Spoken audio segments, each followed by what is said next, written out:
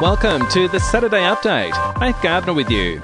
The federal government has released its plan to achieve net zero emissions. It suggests by 2050 we'll be $2,000 better off, the value of coal exports will halve, 100,000 jobs will be created, and there's a reliance on new technology.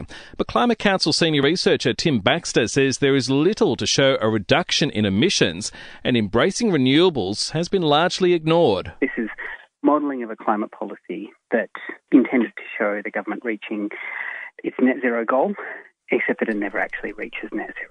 Meanwhile, it's likely the COP26 summit in Glasgow could run over time as negotiators continue efforts to reach an agreement on tackling emissions. The summit was due to wrap up today.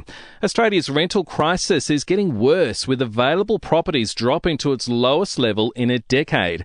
The Australian is reporting just 1.6% of the national pool of rentals was vacant throughout October. A second man has been charged over the fatal hit run in Melbourne's southeast this week. The 30-year-old is facing 14 charges, including culpable driving causing death and failing to stop after an accident.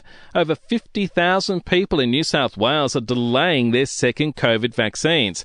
And we're being urged to buy some silly socks or a Big Mac for McHappy Day, with money raised going to Ronald McDonald House. McHappy Day ambassador Eva Longoria says they do important work for so many families. As a mom, I can't imagine going through something like this, and I can't imagine not having a support system around me in a moment like this. To sport now, ahead of the T20 World Cup final between the Aussies and New Zealand. It's been revealed every team in the tournament that has batted second under lights has won. Coach Justin Langer admits the toss will be crucial. You can't deny the statistics, no question about that. But I also know in a final, it's very important that we have the mindset, whether we bat first or bowl first, that we can win from any situation. And the NBL Blitz, the 2-week pre-season competition featuring 22 games, begins this weekend with Melbourne United up against the Sydney Kings. To entertainment news now, Taylor Swift is trending worldwide after the re-released version of her hit album Red. That's drawn praise from the French government to even the Teletubbies. Disney Plus is celebrating its second anniversary by releasing new titles to its subscribers and revealing upcoming shows arriving next year.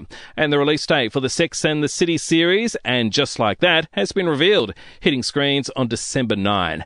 And we'll see you tomorrow morning for another episode of The Update.